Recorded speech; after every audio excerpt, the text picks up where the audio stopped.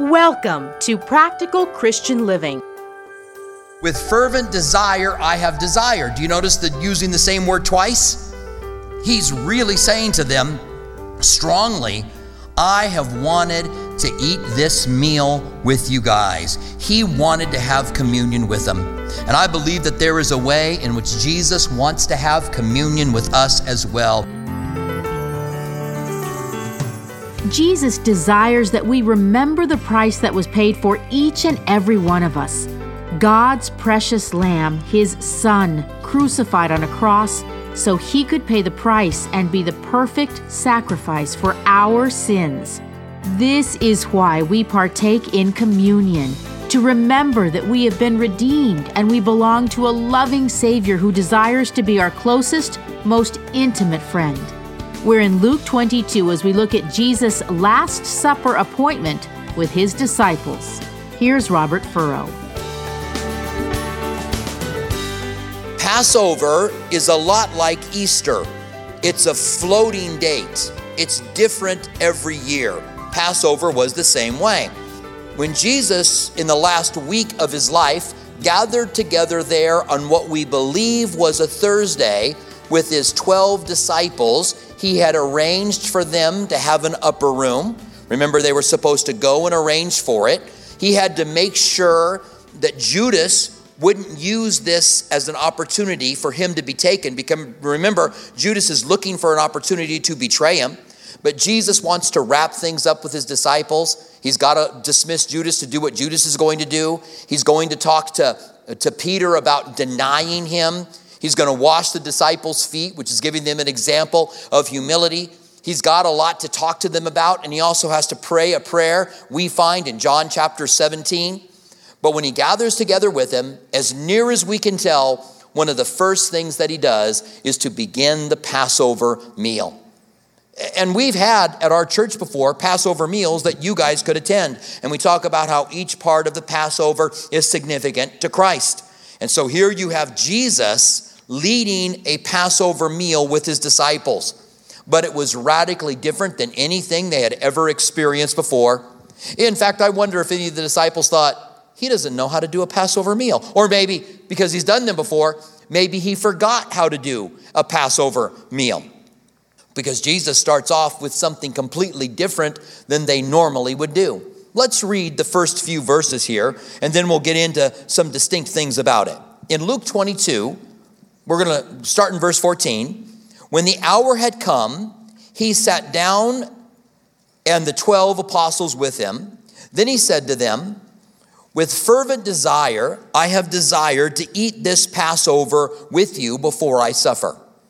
The first thing that we note is that this first communion service was a Passover meal. A Passover was a holiday. It was a festival. It had been set up to remember that God had delivered them out of slavery in Egypt. And you remember that the last plague was the death of the firstborn. And God told the children of Israel, really Egyptians could have done it as well, that if they would take a Passover lamb, bring it into their house, they would kill it on that night, they would prepare it and eat it that evening, and they would take the blood from that lamb that they had slaughtered, and they would smear it around their door that the death angel would pass over. We learn in Hebrews chapter 11 that they had to do this by faith. They had to believe it. First of all, they had to believe that their oldest son, their firstborn, was in trouble. That if they didn't do it, that he would die. Secondly, they had to believe that if they smeared the blood on the door, that the death angel would pass over. And by faith, they did it. If someone didn't believe it, if they thought this is silly, how is smearing blood on the door going to save my firstborn? I'm not going to do it. Then their firstborn would have died. Maybe there's someone who did it, and I've talked about this when I talk about faith. Maybe there's some that did it, and they did it kind of hesitantly. Maybe they didn't think it was really going to do anything, but they smeared the blood anyway, and that was enough faith. You know, Jesus talks about the mustard seed of faith. That was enough faith for that death angel to pass over. Maybe somebody did it very confidently, knowing I'm saving my firstborn, and smeared that blood on there, which is great confidence. It wasn't the confidence that allowed the death angel to pass over. It was the obedience to what God said. By faith, we do what God says. And here at this Passover supper, where they're remembering the death angel passing over, Jesus is going to institute a memorial. They are in a memorial meal, and Jesus is going to institute another memorial meal. But it's not all that disconnected, because the Bible tells us that Jesus is the Lamb of God who takes away the sins of the world. And the Bible tells us in another place that Jesus is the Passover Lamb. He is the lamb that is killed. His blood is smeared on our doorpost, as it were, so that the death angel passes over and you and I don't face death. We are given eternal life because of that. So it's not a surprise to us that it's at this Passover dinner that they set down, that it is now going to be changed. No longer remembering what was done in their delivery from slavery from Egypt, but now the Passover meal will be us remembering that we have been delivered from sin. That all have sinned and all fall short of the glory of God. We all should die, but because of what Jesus did for us, then we don't have to. So this is the Passover meal. They're changing it now. It's going to be a memorial for the new Passover. It's still a Passover meal, but it's completely new now because it's us being set free from sin rather than them being set free from slavery. And so Jesus says in verse 15, then he said to them, with fervent desire, I have desired to eat this Passover before I suffer. Our English doesn't have really words to describe the passion that Jesus uses when he says this. With fervent desire, I have desired. Do you notice that using the same word twice? He's really saying to them strongly, I have wanted to eat this meal with you guys. He wanted to have communion with them. And I believe that there is a way in which Jesus wants to have communion with us as well, that he desires for us to gather together and to remember that work that was done for us. For them, this would be a complete and total change. Listen to what 1 Peter 1, 18 through 21 says. Knowing that you were not redeemed with corruptible things, our redemption didn't come from corruptible things like silver and gold, for your aimless conduct received by tradition from your fathers, but with the precious blood of Christ, as the Lamb without blemish and without spot. He indeed was foreordained before the foundations of the world, but was manifest in these last times for you, who through him believing in God, who raised him from the dead and gave him glory, so that your faith and hope may be in God. We were not redeemed by silver and gold. We weren't redeemed by green stamps. Remember that? For those of you who are old enough. But we were redeemed by the precious blood of Jesus Christ. He gave his blood for us so that we could be forgiven. And so he says to them, I have desired to have this Passover with you guys because he knows that at this Passover, everything is going to change. So in verse 16, he says, for I say to you, I will no longer eat of it until it is fulfilled in the kingdom of God. I have desired to eat this Passover with you. I will no longer eat of it until I eat it with you in the kingdom of God. This tells us that we are going to have a Passover meal with Jesus in the future. Some believe that it will be more like communion than it will be like Passover. I don't know. Who knows? We'll know when we get there. It'll certainly be unique. And I can tell you this, it will be the greatest communion service you guys have ever had. And if you've experienced Passover before, it will be the greatest Passover that you have ever had. Jesus says, I'm not eating this meal again until the kingdom of God. The kingdom of God is after the tribulation period and the establishment of the millennial period, where we will rule and reign with Christ in a world that is exactly what God wanted the world to be. And in that time, we will partake of either Passover with him, whether it's communion Passover or whether it's Passover as in the Jewish Passover, we don't really know. But he says, I will no longer eat this. This is the last time that I'm going to eat it until it is fulfilled in the kingdom of God. Then he says in verse 16, then he took the cup, and in the Passover meal, if you've ever taken one, there are several different cups, and they represent different things that have to do with them being delivered out of Egypt. Then he took the cup, he gave thanks and said, take this and divide it among yourselves. For I say to you, I will not drink of the fruit of the vine until the kingdom of God has come. So now Jesus says, I'm not even going to drink of the fruit of the vine. The fruit of the vine is wine. I'm not going to drink wine until the kingdom comes. It's not until that day. He's letting them know there is a distinct change that is happening here, and something is happening different with me, but I am going to be with you again, and I am going to drink of the fruit of the vine with you one day again. He may very well just be saying the same thing in a different way. I will not drink of this cup. I will not drink of the fruit of the vine, the cup of Passover, until I do it with you in the kingdom of God. He may be saying the same exact thing to them again. It says in verse 19, he then took bread, gave thanks, and broke it, and gave it to them, saying, this is my body which is given for you.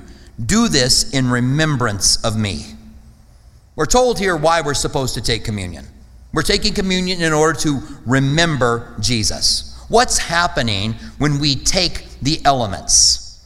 There are those within Catholicism who believe in transubstantiation. And I think we should talk about exactly what that means, so we can just have clarity about what transubstantiation is and why we don't believe it.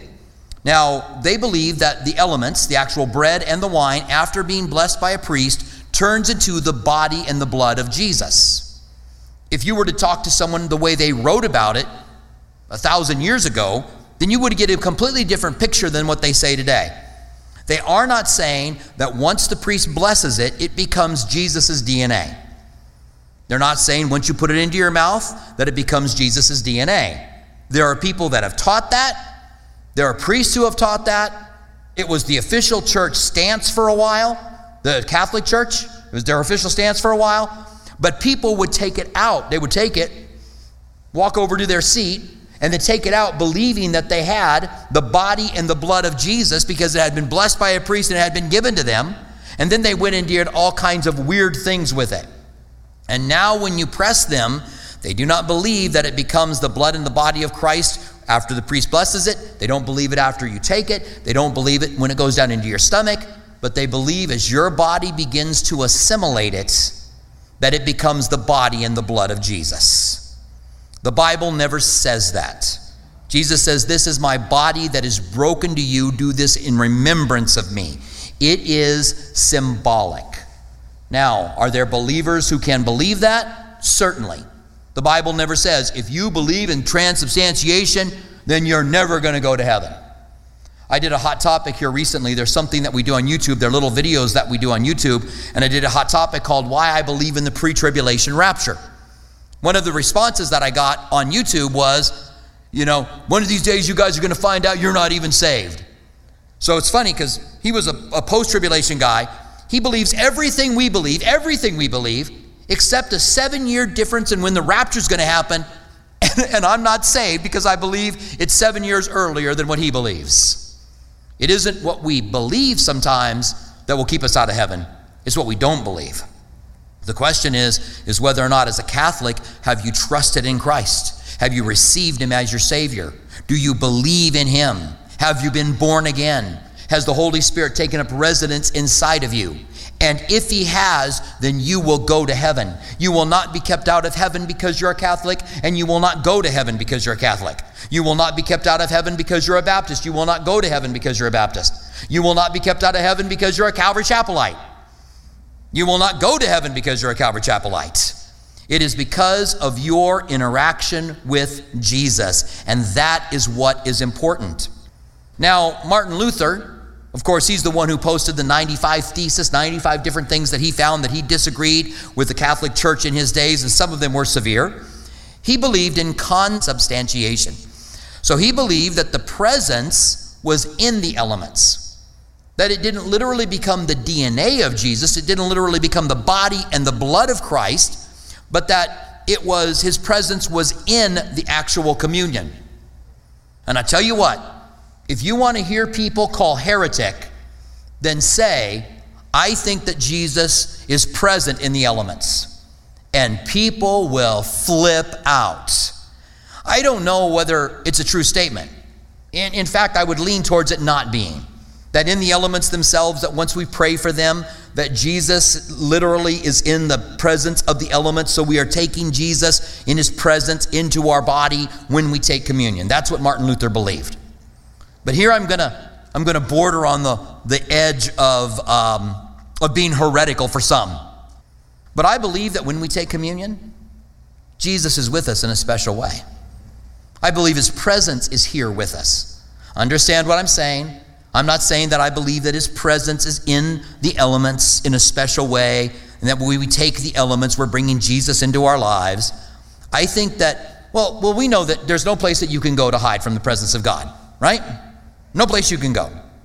But we also know that when we gather together, Jesus is here in a special way. Where 2 or 3 of you gather together, I am in your midst.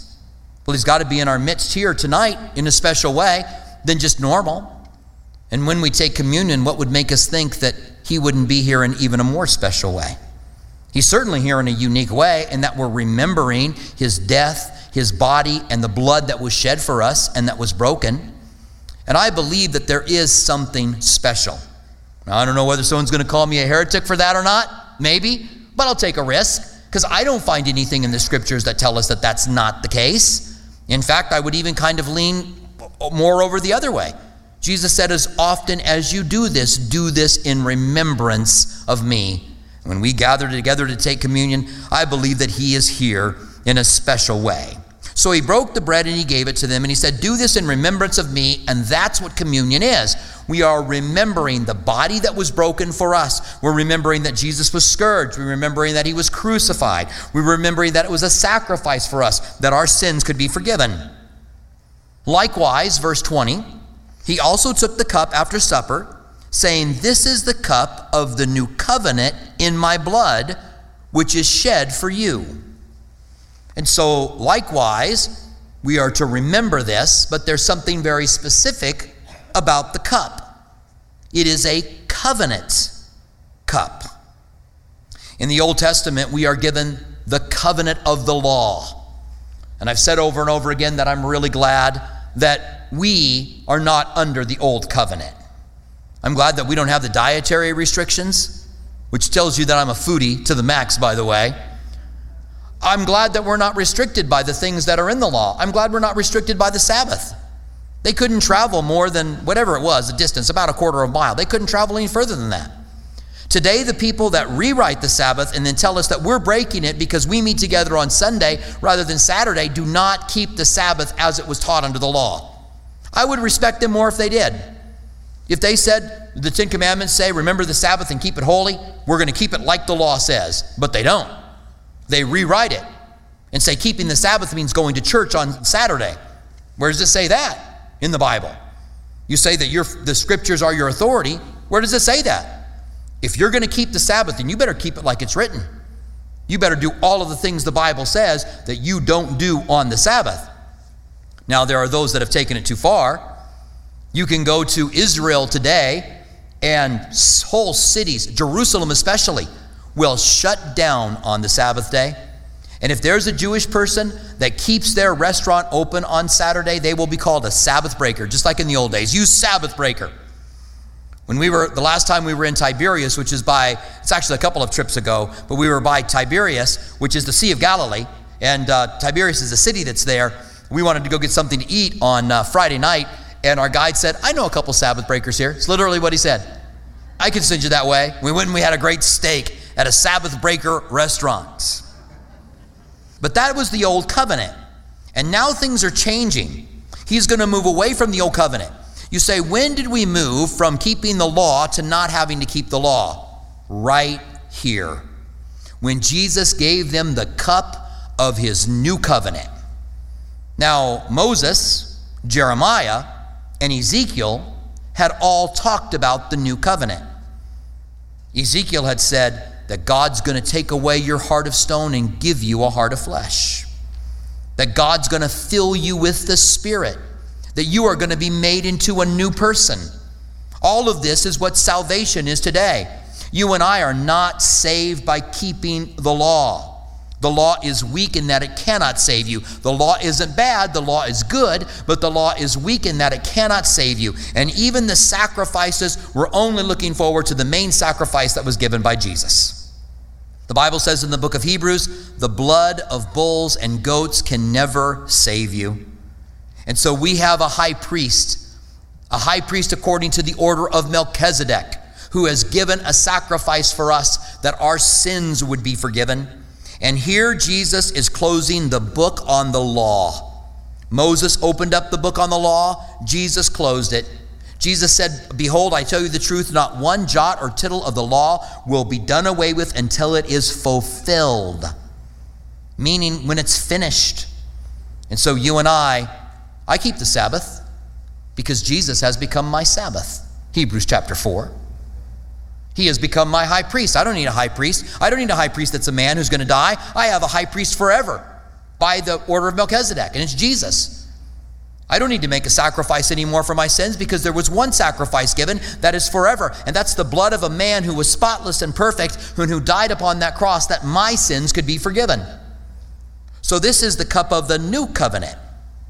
Jesus said to his disciples, a new covenant I give to you. John 13:34, by the way. John 13:34, a new covenant I give to you, that you love one another. That's what the new covenant is about. We read that in Romans, we read it in Galatians, that all of the law and all of the prophets is fulfilled in this, that we love one another.